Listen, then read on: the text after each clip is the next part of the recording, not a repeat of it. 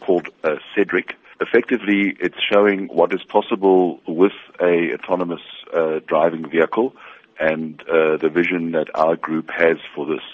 So in short, what happens is you have a vehicle which is very different to what you and I understand of a car today. Its shape is more of a dome or a mix between a powertrain carriage, a small mobility unit. So what in effect happens is you sign up and you receive a button, and when you want to be transported or have somebody transported, you simply press the button. It's then indicated to you more or less when Cedric will arrive. And you get into Cedric and you tell Cedric exactly where you want to go and what you want to do. How will this now ensure accessibility for physically challenged people in the country to be somewhat independent when driving to various destinations? Children, disabled people, or anybody who in fact doesn't have a driving license can become mobile. In the traditional sense, you don't have to go through all those processes, so anybody can effectively call Cedric.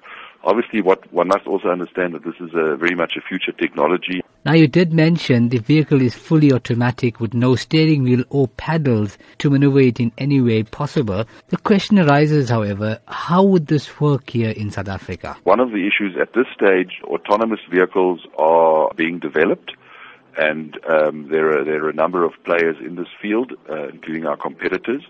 One of the big issues that remains with an autonomous vehicle is that you need to understand that the vehicle is basically a sophisticated computer. Now, that computer at certain times needs to make decisions.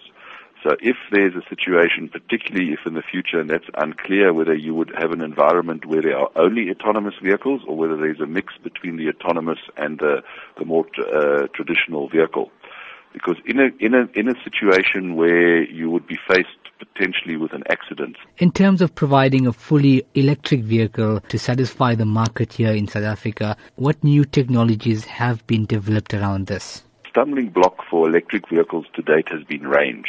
So most vehicles, bar the Tesla, are limited to a range of somewhere around 120 to 160 kilometers. We've just launched the new e-Golf, where you're close to 300 kilometers, and when we launch a vehicle called ID in 2020, we will have 600 kilometers plus a very fast recharge.